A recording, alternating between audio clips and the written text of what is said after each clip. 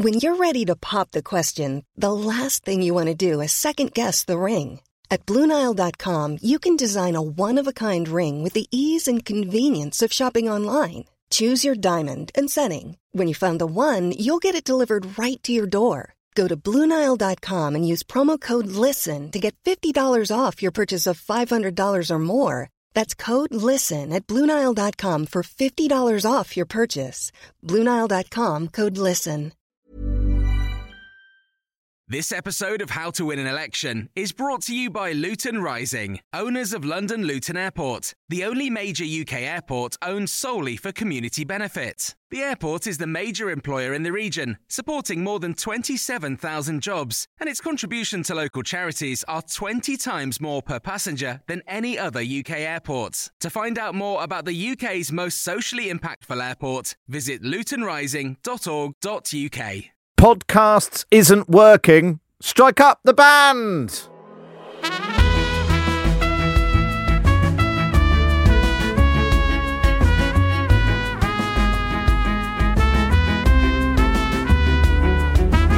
Theresa May once lent me a towel. Harold Wilson, he had his son at the same school as me. Clement Attlee. When I was 11 years old and I was introduced to him... What, at the end of the Second World War? You were 11?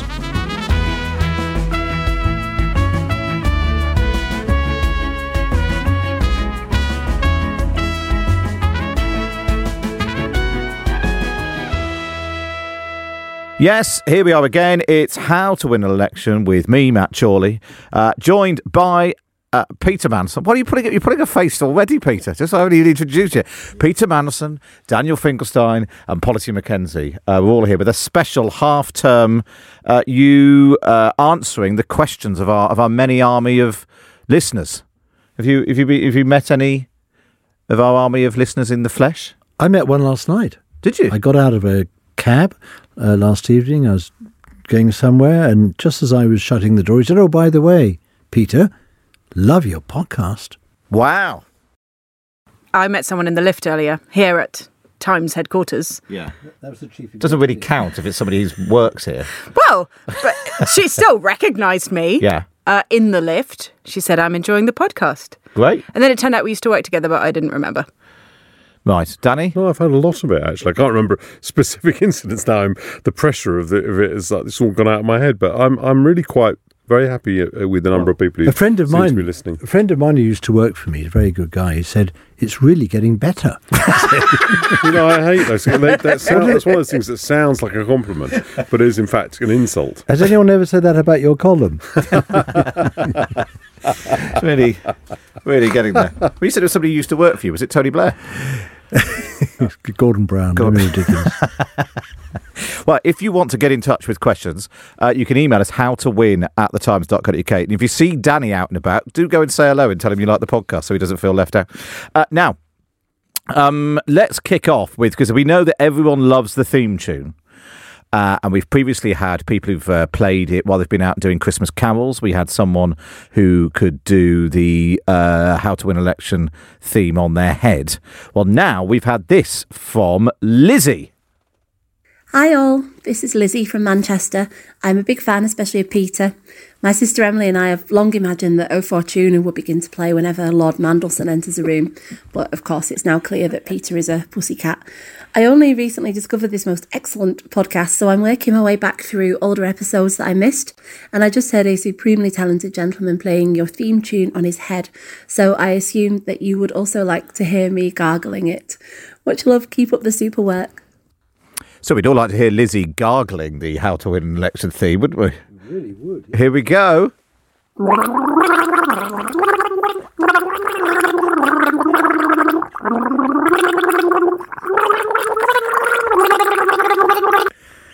This has made my day. That is fantastic. Oh, Lizzie. Well done, Lizzie. Can she do O Fortuna as well? Well, I was thinking that for people who aren't familiar, if we've got O Fortuna. Yeah, I could definitely see Peter Mandelson entering every room to this.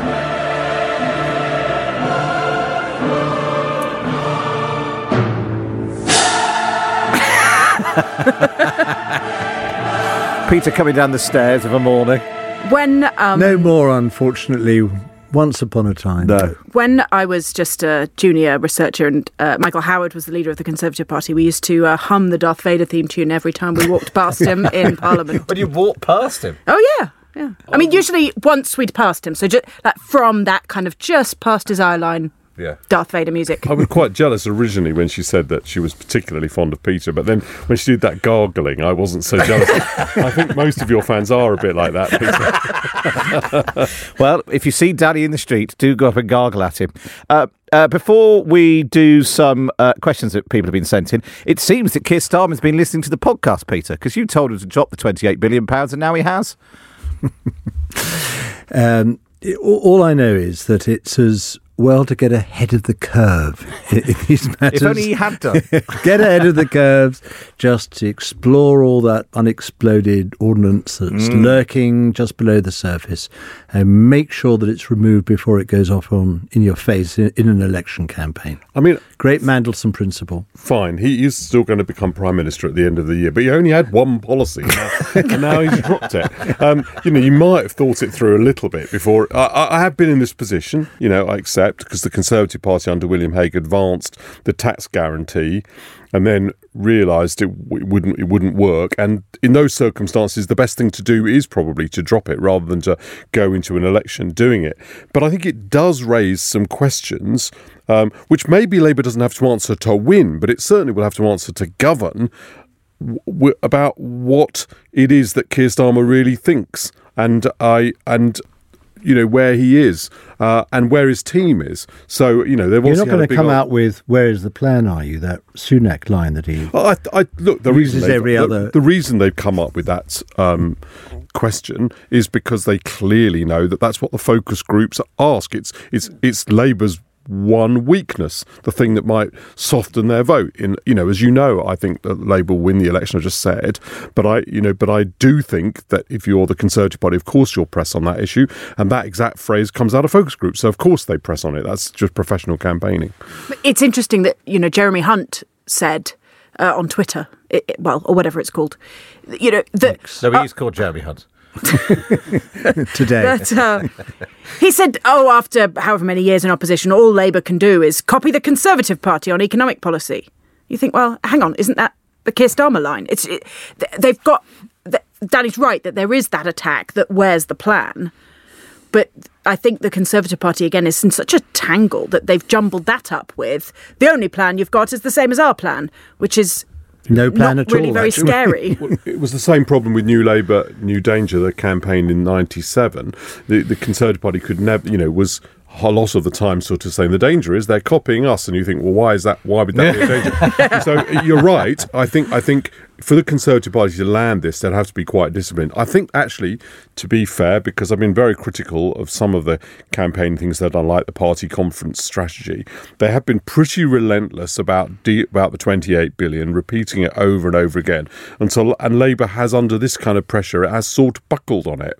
And though by itself this is not enough to change the election result, it doesn't help Keir Starmer's leadership ratings, which are one of the things that matter. I suspect we'll find it's a rounding error. Most people will not have noticed he had the policy. Most people won't notice that he's abandoned it. But it's certainly, it's not the episode of his opposition leadership he'll look back on with the greatest fondness. In the 1980s, when I started off in this lark, I had a rule. This business we call show. Politics, campaigns, how to win an election. I had a rule which said, when something happens to you and some great Tory piece of artillery bombardment opens up in front of you and you're momentarily dazed and confused as to, how to react to it, I said, if in doubt, say nout, but not for long. And Mr. Starmer and his team seem to have applied half that rule. If in doubt, say nout, which is right. You can marshal the facts, you work out what your policy is, make sure it's joined up, and then nimbly articulate it. But if you delay, you'll find yourself dragged halfway around the stadium behind the Tory chariot, before you open your mouth, and it just looks terrible. So I do agree they were right to take their time to sort out the policy. I just think it could have been done a little quicker. with a little bit more nimbly. Is there also a question about where power lies in the Labour Party? Because this has essentially come about as a result of a shadow cabinet split. You've got Ed Miliband and some of the ones who liked the green stuff and thought it was a very important thing, and you've essentially had the Shadow Chancellor. Who were they exactly? Let's have their names. The Shadow Chancellor and her new shadow team, Darren Jones as well, have led the charge on we should drop it. And in the end, Keir Starmer, who only a few days before dropping it, went on the radio and said went on Times Radio and said it was desperately needed. It does feel like Keir Starmer's not really in charge of his own shadow cabinet. Well, you've always got to hold together a coalition of different opinions. There will always be a chancellor or a shadow chancellor saying we shouldn't overpromise when it comes to spending money, and people representing the individual departments saying yes, we should. Because actually it's much easier to do policy that involves spending lots of money than other kinds of policy about, regulatory change and structural reforms. Well, that's sort of boring, right? Nobody gets out of bed for that. The 28 billion was always quite weird because it's such a strange number. And of course, what matters is the destination. What matters is what it's for, which is green investment. And Labour is still saying that they are committed to cleaning up the power grid, decarbonising the power grid by 2030. And instead of choosing a number and saying we'll spend that, they're going to try and get there, leveraging private finance, as Peter was talking about last time, public finance, whatever it takes in order to get there. Of course, the problem is that you can't guarantee the policy success if you're not willing to guarantee the mechanism. And if those fiscal rules do actually impinge on their ability to achieve their investment goals, then they're in trouble. But that none of that's relevant to winning an election. That's about how you run a country. You can't. What they've done, though, is try to abolish the cost of the policy without abolishing the policy. So yeah. I just don't think. I think that's a little unfair, Danny. They've decided to go more slowly and not to, for example, insulate everyone's homes as quickly as they said. So the amount. So I just think the other question I would, I'm sure the other rule you would agree with, Peter, is when you do revisit it, you've got to then. It's a bit like when you have a scandal, you've got to get it all out, right? And there's no point getting half out. I sort of feel they've got half out from this policy. So I'd be interested to see whether this manoeuvre even works, and whether. They've actually, in fact, executed a full U-turn. U-turns are very, very difficult to execute in politics. I remember Dennis Healey saying to me in the 1980s, he said, Peter, he was actually talking to Neil Kinnock in front of me, and he said, there's nothing wrong with U-turns as long as you're turning in the direction the public wants. And I think in this case, in a choice between saving their faces on the one hand and Labour's entire fiscal credibility on the other, they've chosen the fiscal credibility. That counts for more with the public. They have U-turned in the direction the public will want. But let's be clear, if you're going to do a U-turn, say it's a U-turn. Don't do a U-turn and then pretend it isn't. As I've got the press release here, as they put out, Labour announces plans to invest in Britain's future.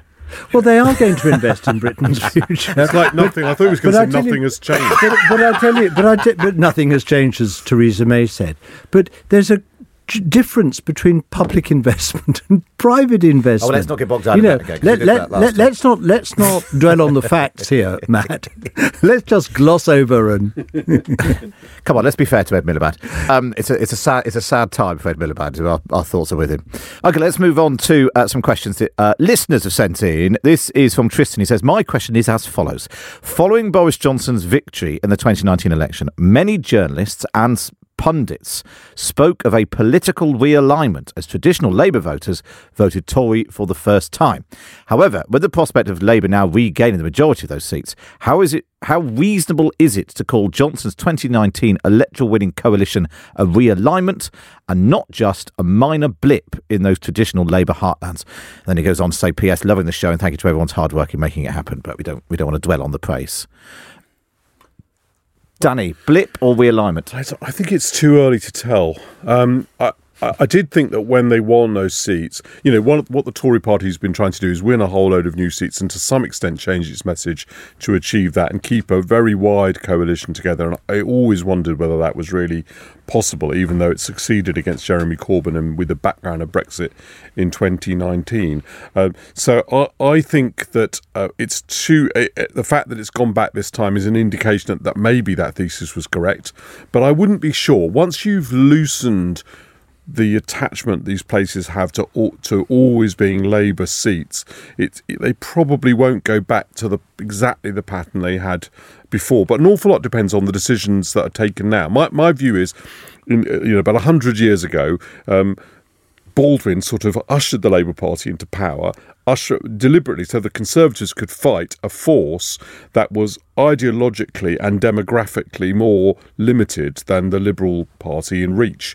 And he succeeded in doing that. And what we may be about to see is the reversal of that. The Tories will win sometimes, and sometimes they will get some of these seats back and have a majority, but they will not be the natural party of government. That depends, however, on the sort of victory Keir Starmer wins, and then how he interprets that victory and what sort of leadership he provides. So I think there are too many questions that we don't know the answer to be able to estimate this. Polly? Nothing is for certain or forever in politics. And, Danny always reminds us that it's leadership that matters. We don't know who the next leader of the Conservative Party will be. We sort of assume that Rishi Sunak will leave office and that there will then be a tussle for the heart and soul of the Conservative Party. Will that result in a leader who tries to put together a coalition which is more like the Leave coalition, which Boris Johnson built up, and take on reform and, I guess, working class votes, northern votes? Or will it be a leader who wants a more of a one nation direction for the Conservative Party? It seems to me that it's that next leader who will create a certain amount of path dependency about, shall we call it, the blippishness of Boris Johnson. Far from blimpishness, which is a sort of he's quite blimpy too. But if you get another leader of the Conservative Party who's a bit like Boris Johnson, it's more likely that that's where the Conservative Party will move to. And as one party moves into a certain amount of territory, the winning coalition for the other party shifts as well. And so Labour starts to pick up different sorts of votes, different sorts of voters. The Conservative Party, it moves, to the reform agenda. Then there are kind of middle class, middle income kind of groups that Labour can probably pick up much more easily. What do you think, Heather? Well, speaking as somebody who once represented a red wall Labour heartland seat in the northeast of the country, I would say that what happened in 2019 was not a realignment, but it was certainly more than a blip. And the reason I say it was more than a third way. The reason I say it was more than a blip is because that sort of movement and fluidity and volatility amongst voters had started in our constituencies long before 2019. I mean, in the 1960s, 50% of the electorate would say that they are firmly attached to one party or another. The equivalent question would be answered now by about 9 to 15% rather than 50.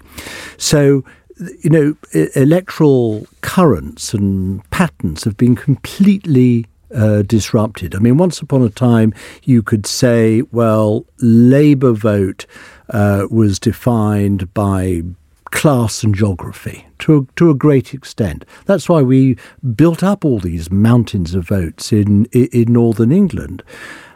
Now it's not class identity and solidarity has sort of evaporated amongst voters. Now the differences between voters, or their voting patterns rather, are defined more by age and educational qualification, which is why Labour is piling up, mountains of frankly useless votes in cities and university towns where, the population is now overwhelmingly relatively young and university educated.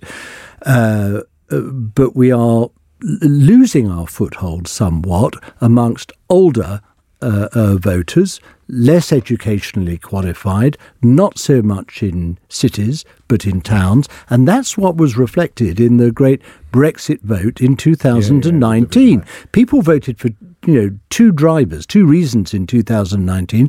One was to get Brexit done because they were fed to the back teeth of the whole subject. And secondly, to vote against Jeremy Corbyn, who could be surprised at that. Now, those two drivers are no longer relevant. They no longer apply. That's why I think Johnson's coalition has broken up, and that's why we're not going to see a repeat of history. Well, that was a great question, Tristan, to which we took a long time to say we don't know. Right, up next, we're going to have some more questions, including how hard work is a general election, what do the panel think of the civil service, what happens with exit polls, and what did Polly say about us when she went on with Jane and Fee? We'll do that next on How to Win an Election.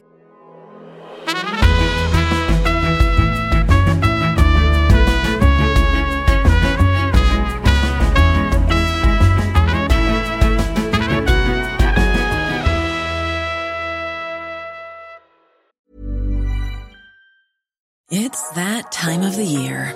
Your vacation is coming up.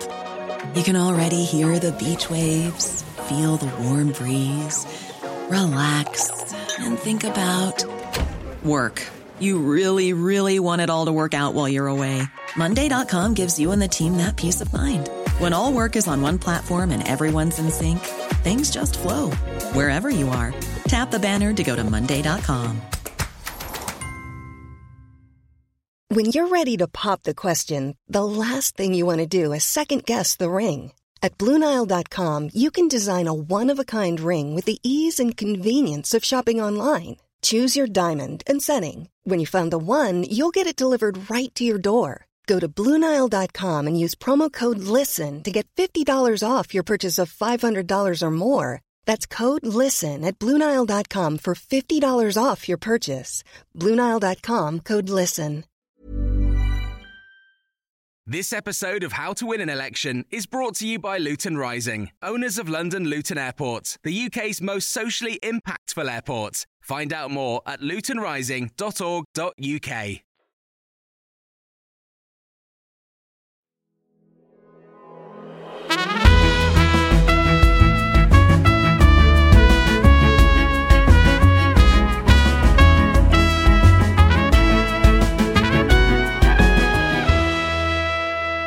Yes, this is How to Win an Election with me, Matt Chorley, joined by Peter Madison, Daniel Finkelstein and Polly Mackenzie. We're doing a listeners' question special because we get so many in, we never get through them because they keep talking.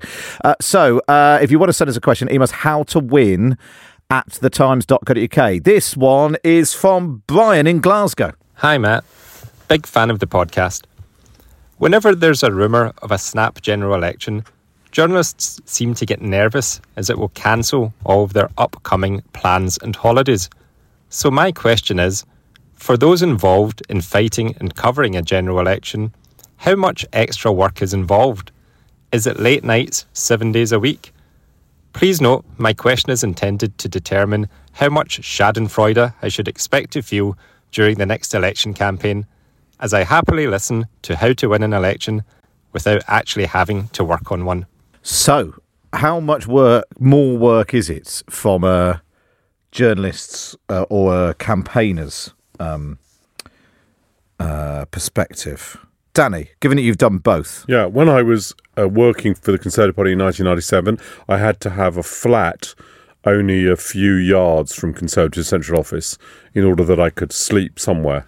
And that was 7 days a week. I went home once because a man started ringing my home threatening to kill me after I'd exposed some Labour policy on and been credited with it on television. And so then I had to go home. But then I came back to the office and I stayed there round the clock. So you have these late night briefings that, let's say you're working for the Prime Minister goes out on tour, then you want to brief them when they come back, and then the next morning these press conferences start, you have to start again. And everyone, I would think everyone's doing that. And certainly, preparing for the general election, I started to get fit, but much fitter than I'd been before, just in order to get through it.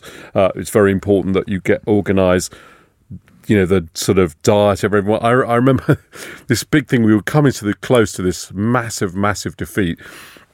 But the biggest problem for the party chairman was that the canteen that was serving staff was emitting a very strong smell of sausages that dominated the hall of central office, and he regarded as completely unprofessional. And I remember passing by as we were sort of 25% in the polls, and watching Brian Mulroney talk the air conditioning man through where he thought the sausage smell was coming. I suppose from. that's what you call focusing on the things you can control. Exactly. Yeah.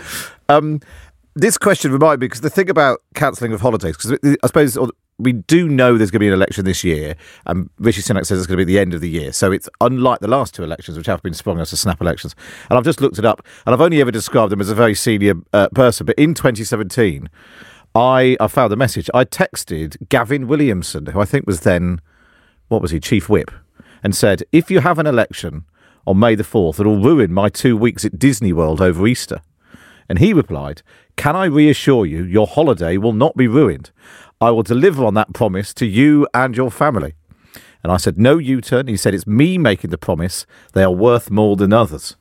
Wow. Ooh. And I was awoken very early one morning while I was in Florida to my phone exploding with the news that Theresa May had appeared outside Downing Street and called a general election.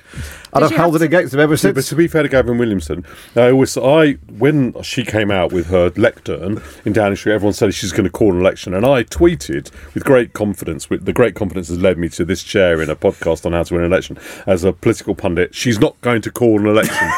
And this is because I had an extremely good source, and I won't tell you who the source is, but she was excellent. That told me there wasn't going to be a general election. And how long in advance did Theresa say that to you? I obviously can't reveal whether the source was, but it was before somebody went on holiday that may or may not know my source. Yeah. To be fair to Gavin Williamson, it's going to be a struggle, I think, to get that off the ground as a slogan. How much more work is it if you're inside a party, Polly? It's an extraordinary amount of work. I mean, and it is a 24/7 operation. Not everybody is there all the time, but there will absolutely be an overnight shift doing media monitoring, who will then pass over to the main team, who are probably there at 5 a.m, and there till relatively late. I mean, there were the sort of senior team who got taxis in and out. Nobody in the Liberal Democrats has a flat that they can lend staffers in SW1. So unfortunately, it was more of a taxis thing. But, there's food, there's breakfast and then lunch and then dinner, because absolutely everybody is working full on. I had a box of Curiously Cinnamon's cereal. An excellent cereal, I'm sure you'll agree, on my desk in 2010. Every day's a school. The Liberal Democrats or the cereal? I'll get you some, Matt. And I managed to eat them in like the first 2 days, whole box of cereal, just from sort of anxiety and stress.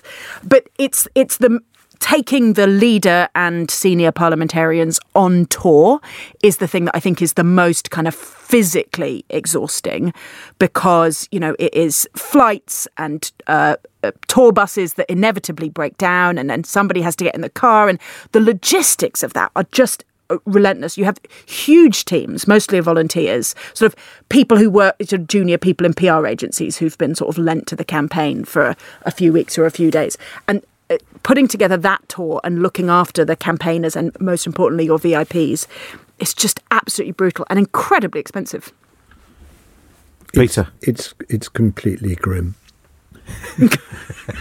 Grim from start to finish. It is so taxing. It is so intensive.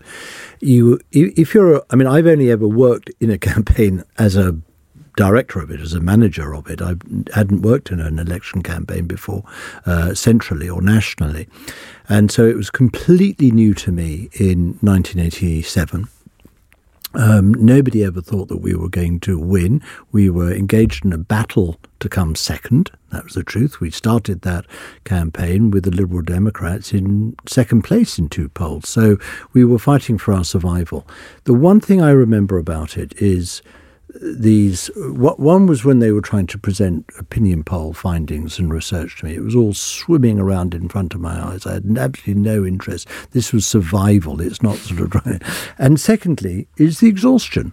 if you're running a campaign, you have to have 360-degree vision of all that's going on around you, and you have to work 24/7.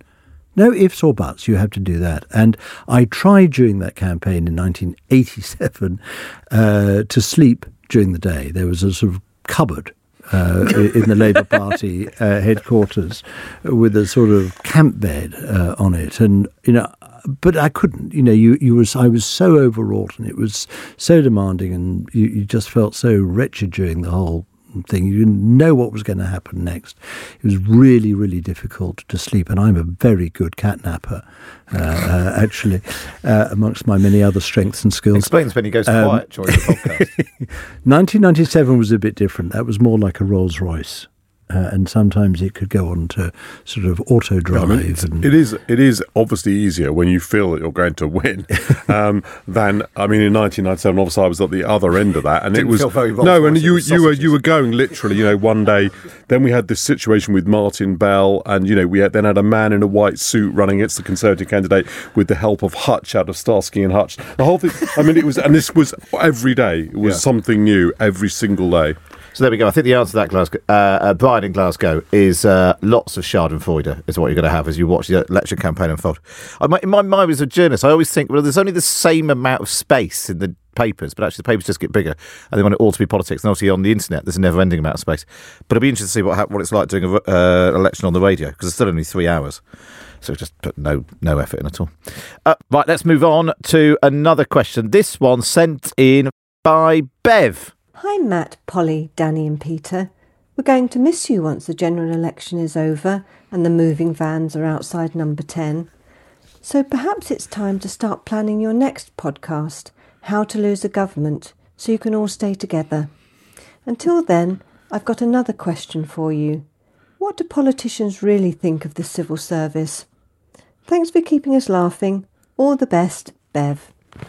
Lovely Bev there with a nice question. What do politicians really think of the civil service? Peter? I like the civil service. I always work very closely with the civil service. I know some people come in as ministers and they're incredibly sort of wary of the unknown. I took exactly the opposite tack. I just assumed that the civil service were my allies before, proven otherwise.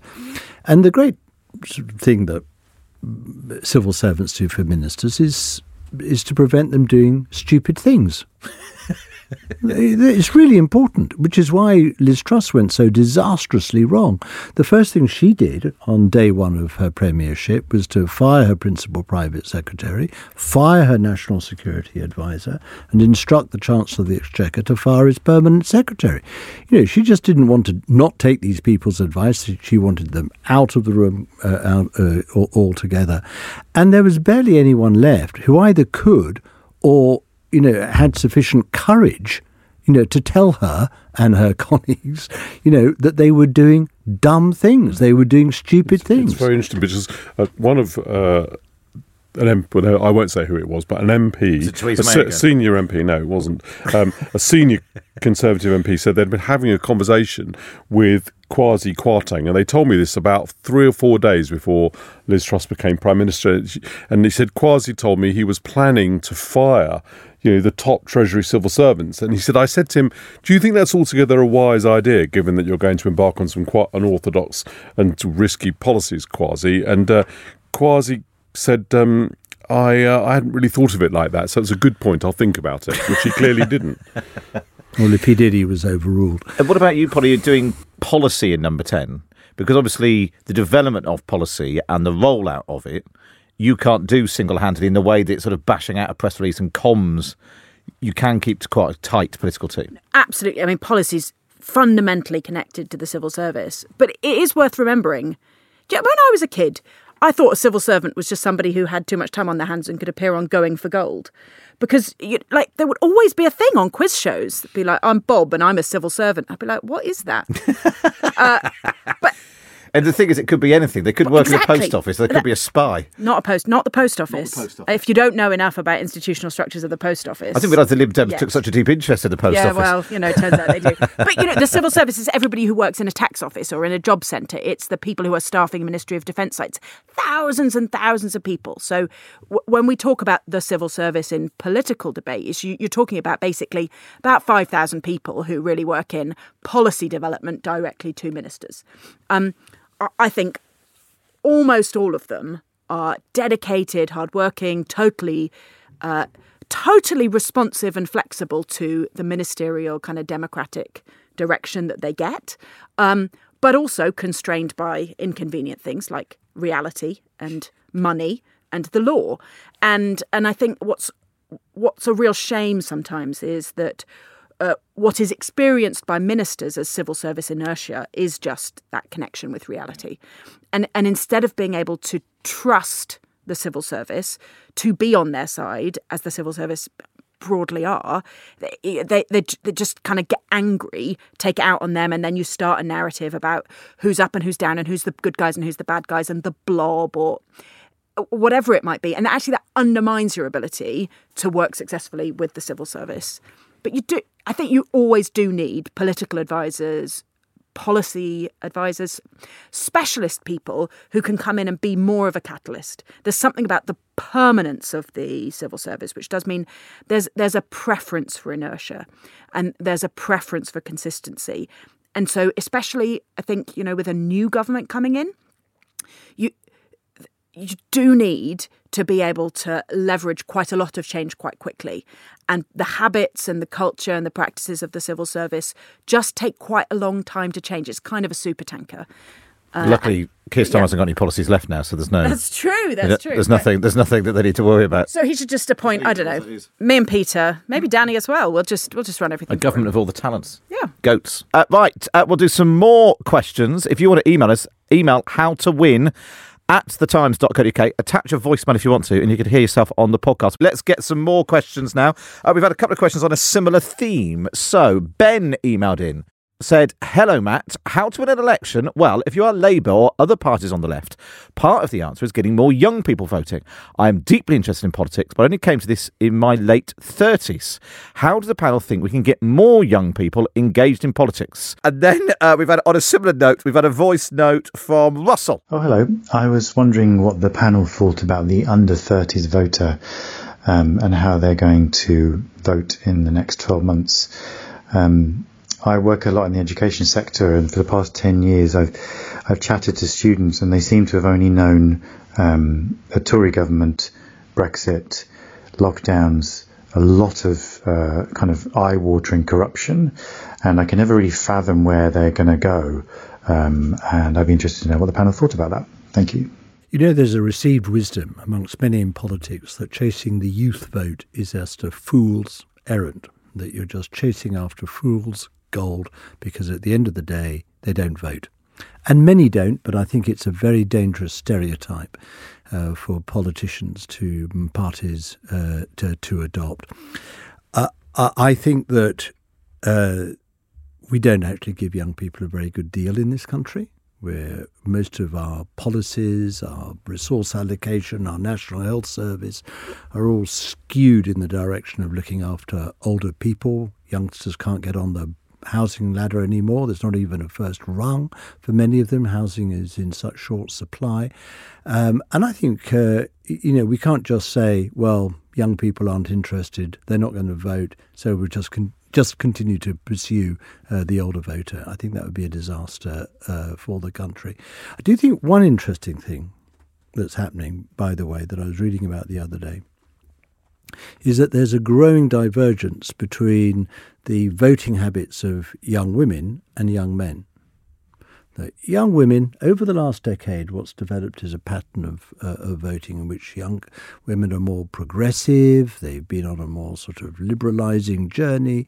Perhaps it's a bit of Me Too, I don't know what. They tend towards, the Green Party or whatever. And that young men, particularly young white men, are not on this liberalising journey in the same way or to the same extent. Indeed, there's a sort of growing tide of resentment amongst young men, and that they're actually leaning more towards, Reform UK. They're going more towards the right. And I was very struck, somebody saying to me the other day, that in the United States there's a large, surprising proportion of young people who are voting for Trump. So something is happening amongst young people, and something may be happening between young men as opposed to young women, and it could develop as quite an electoral phenomenon. I'm just going to say something that you probably will all think I'm joking, but I'm deadly serious, which is that I think people should get votes from birth. I think there is no good reason to disenfranchise the under-18s at all. And I would be happy for parents to hold that vote in proxy until their child is, say, 10. But the fundamental reality is that... Just to influence the agenda, you mean? So that we're voting in the interests of young people as well as older people. There is about 11 million people who can't vote because they're under 18, and that skews what the democratic system represents. The democratic system is literally only capable of representing the views of the over 18s and the views of the over 18s about young people. And actually, I think that a radical suggestion that anyone who is a citizen of this country should be entitled to be represented in the kind of the demographic balance of where the votes lie would be transformative. And sure, some people would vote just the way their parents voted, and lots of people just vote the way their wife votes or the way their husband votes, and lots of people are stupid and lots of people are old and lots of people are lazy. We actually don't hand out votes on the basis of how clever you are or any kind of test of intellectual capability. Why should we not give a vote to people under 18? Okay, so I have favoured votes for 16-year-olds. Coward.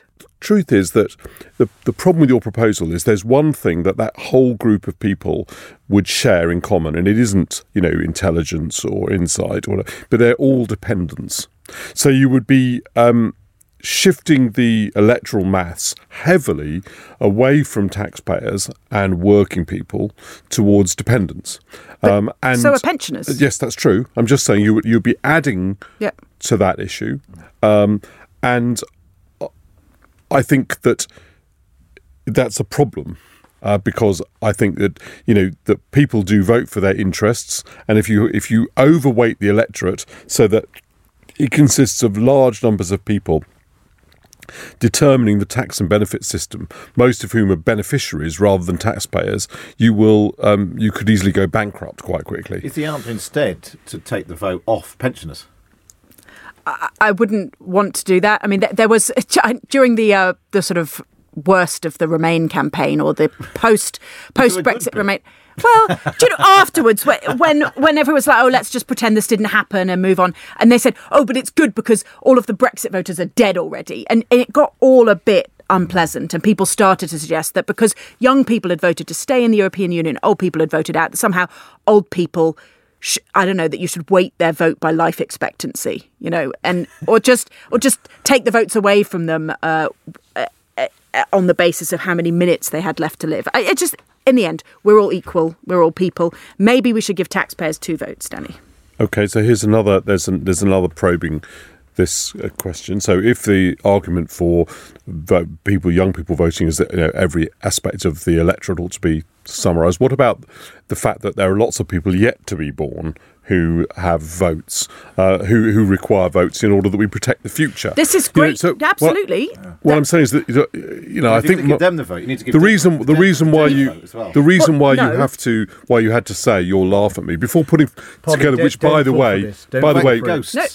By the way, was a thought-provoking proposal. Don't be goaded, Polly.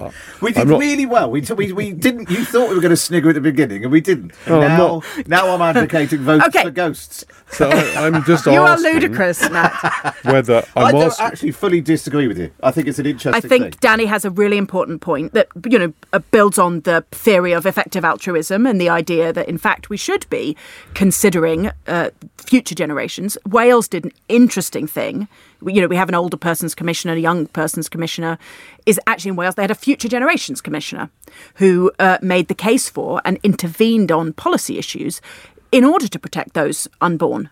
Because that is different from the dead, Matt, due to the linear nature of time, right?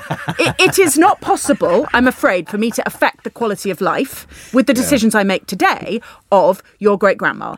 I'm afraid she's already dead. The other thing that Polly left out was otters. Right? So, what about sentient beings who aren't human? Well, human. Okay, but the truth is, you know, people. Maybe my dog could vote because we can obviously vote. I can get on board with votes for dogs. Dogs should definitely have a vote. This is where what I'm trying to say is you do need a degree of common sense to intervene at some point, and I suspect it intervenes at below the point. Right, I'm going to be that common sense right now and intervene because I think you made an interesting point and we've completely belittled it, and I think we should probably move on. You didn't belittle it. I think I proved my point, and nobody is giving votes to ghosts. Ghost dogs. I think I appear to take it very seriously. Yes, Thank you very much. I appreciate that. Right, let's move on. Here is a question from Ryan. Hello, Matt, Peter, Policy and Daniel. Long-time listener, first-time voice recorder. I'm Ryan from the Tory Lib Dem battleground of Yeovil, and I now live in the Tory safe seat of North Dorset. The question for the podcast is in relation to exit polls. What happens when they come in? What is the HQ responses? Do you get a word beforehand? I would really love to know. Keep up the great work, and hopefully I will hear from you soon. Thank you, Ryan, a good West Country listener. Who wants to talk about exit polls? Because some of you must have been on air when they come in. 2 minutes before the 2019, I was sitting in a room. There was just three of us, myself, Priti Patel and John McDonnell. And I thought, I'm going to watch the exit poll with these people. That would be great fun. And then just at the last minute, they got whisked into the studio and they heard it in there while I sat in the waiting room. On your own? Yeah, on my own. So it wasn't quite the best. And then Mark Francois came in just to complete the picture. But the...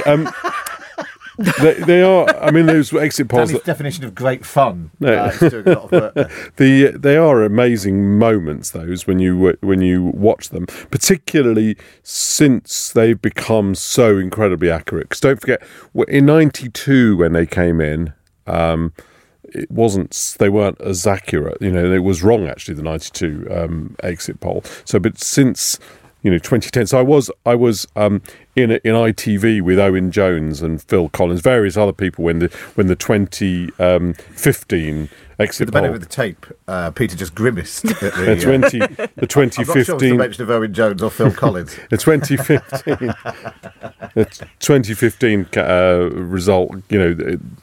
Exit poll came in. Of course, that was actually an underestimate. The Conservatives did better, but it was out of line with where people thought it would go, although actually not. In fact, funnily enough, where Phil Collins had thought it would go, he thought that would happen.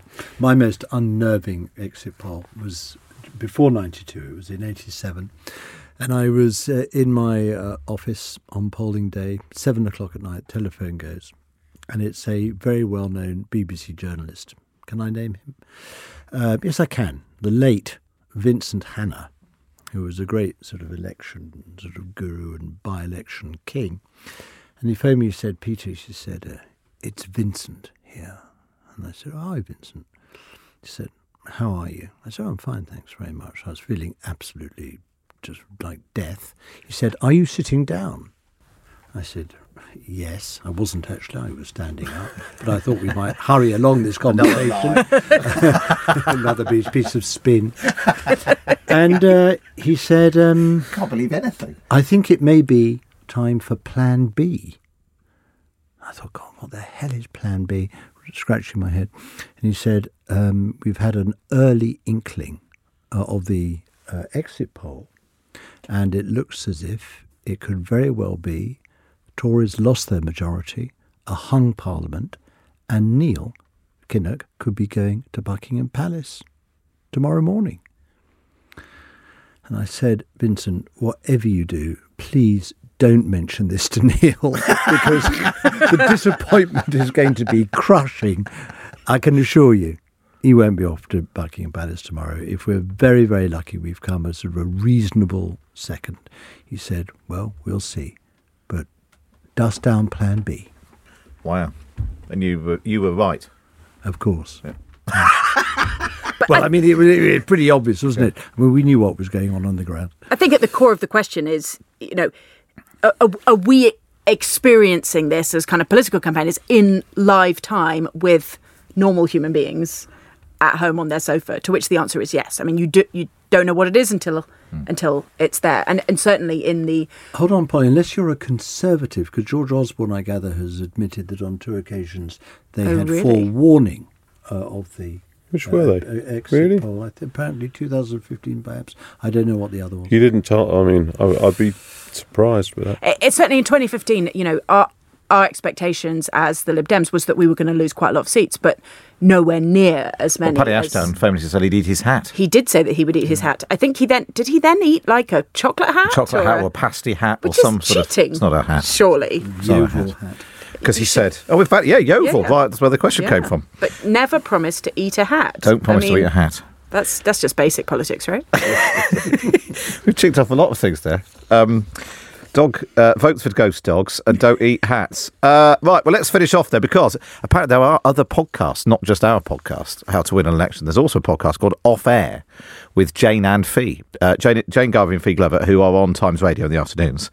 And they booked a high-profile guest to go on and discuss their work.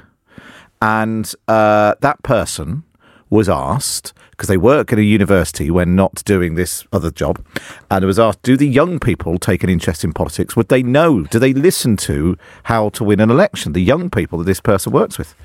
And this is what they said. So I expect there are lots of people who have enough political history to know that they really, really hate Peter Mandelson, and others who might deeply love him. Are you enjoying doing the podcast? I am. It sounds like you are. Yeah. It's lovely. I think Peter considers me an oddity. How does that manifest itself? Well, he just sometimes looks a bit surprised when I tease him. He thinks of me as a very young creature. I'm not very young. I'm in my mid-40s, but nevertheless,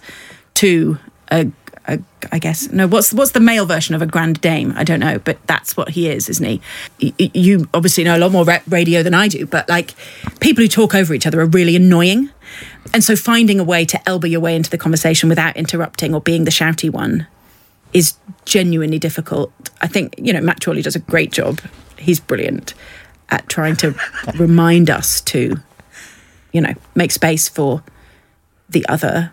I think Peter and Danny have such amazing stories. And also they live in a different world from me. They have dinner parties with all sorts of famous people. And I don't, but that's okay. I don't mind being the also-ran. Matt Chorley does a great job. He's brilliant. Matt Chorley does a great job. He's brilliant. Matt Chorley does a great job. He's brilliant. Some sort of fault. No, that's literally how it went down.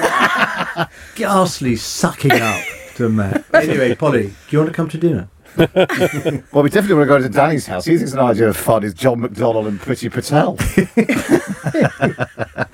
You're telling me, Matt Chorley, that if you were you would not find it fun to watch the election night poll, exit poll, in the same room as Priti Patel and John McDonnell at the same... Of course you would. Of course you would. Yeah. I remember being here when the 2017 Times Radio Towers, when the 2017 exit poll dropped, and everyone in the room just sort of let out an involuntary noise and then fell about laughing, because it was the one that showed that Theresa May had gone to all this trouble and lost her majority. And it was just... I was surprised. It was the one that ruined my Disney World holiday. Everyone was surprised at that outcome, but at the beginning of the campaign, at the beginning of the campaign, because nothing changed. Nothing changes. At the beginning of the campaign, I would have been completely surprised by it, but not by the end of the campaign. I thought by the end of the campaign, it was kind of obvious that was a very likely thing. By the end of the campaign, because of what had happened, so I was a bit surprised. People thought that was, were amazed by it. I thought it was just a confirmation of what we'd begun to appreciate, which was a big and unprecedented move in an election campaign. So the big test then of your appearance with Jane and Fee is, are there any listeners at your university who listen to How to Win, who should now come up to you and tell you all about it? What? It's a good test. Well, because they asked you, does anyone at your university listen to How to Win? And you didn't seem very confident. Well, I don't... So this is a test now. some of my colleagues do. Oh, but the question was about, the young people. The young people. They've probably got better things to do. They're probably on TikTok. I'm sorry, that was not a slur. A slur to podcasting or live radio, which obviously I profoundly love. Yeah. But maybe we need to get Peter on TikTok. But the real objective, whole new generation. The real objective was to reach women. Yeah. Women. Because like Fee and Jane, that is my demographic. Like all of my sort of friends, my university friends, are like big lovers of that amazing podcast and community. And I think those people should also love politics. Yeah. So yeah, I'm trying to be a bridge. That's what we're here for. We love Jane and Fee. I had a lovely couple of weeks ago. We went out for cocktails. Oh my God. Yeah. I'd rather have that than dinner with John McDonnell. You could not have broadcast the conversation we had. Right, let's finish off then. One final question, comment. This is a proper, more of a comment than a question. This is from Hannah from Pinner. Do you know her, Danny? Probably, yes. I think I do know who that is. Says, hi, hello, Matt. Hannah. Hi, Matt. Peter, Polly and Danny. Because we were talking about the bromance between David Cameron and Nick Clegg and putting together an IKEA cabinet. In my husband's speech at our wedding, he declared that he knew we were right for each other when we were able to build a piece of IKEA furniture together without fighting or wanting to kill each other. So I think Nick Clegg helping David Cameron with his IKEA furniture is a perfect example of their bromance. Love the podcast, as do the A-level politics students I teach. Yeah, okay. Oh, then I do know who it is. So that's Russ. I know Nick Clegg, and I do not believe for 1 second that he is capable of building a piece of IKEA furniture. No. There's only one way just not possible.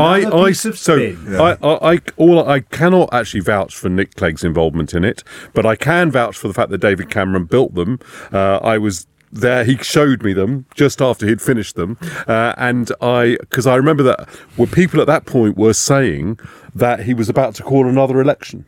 Because he would then to get, and I said, well, I've just been in his flat and he's putting in bookshelves, so I think it's unlikely he's preparing to leave 10 Downing Street very quickly.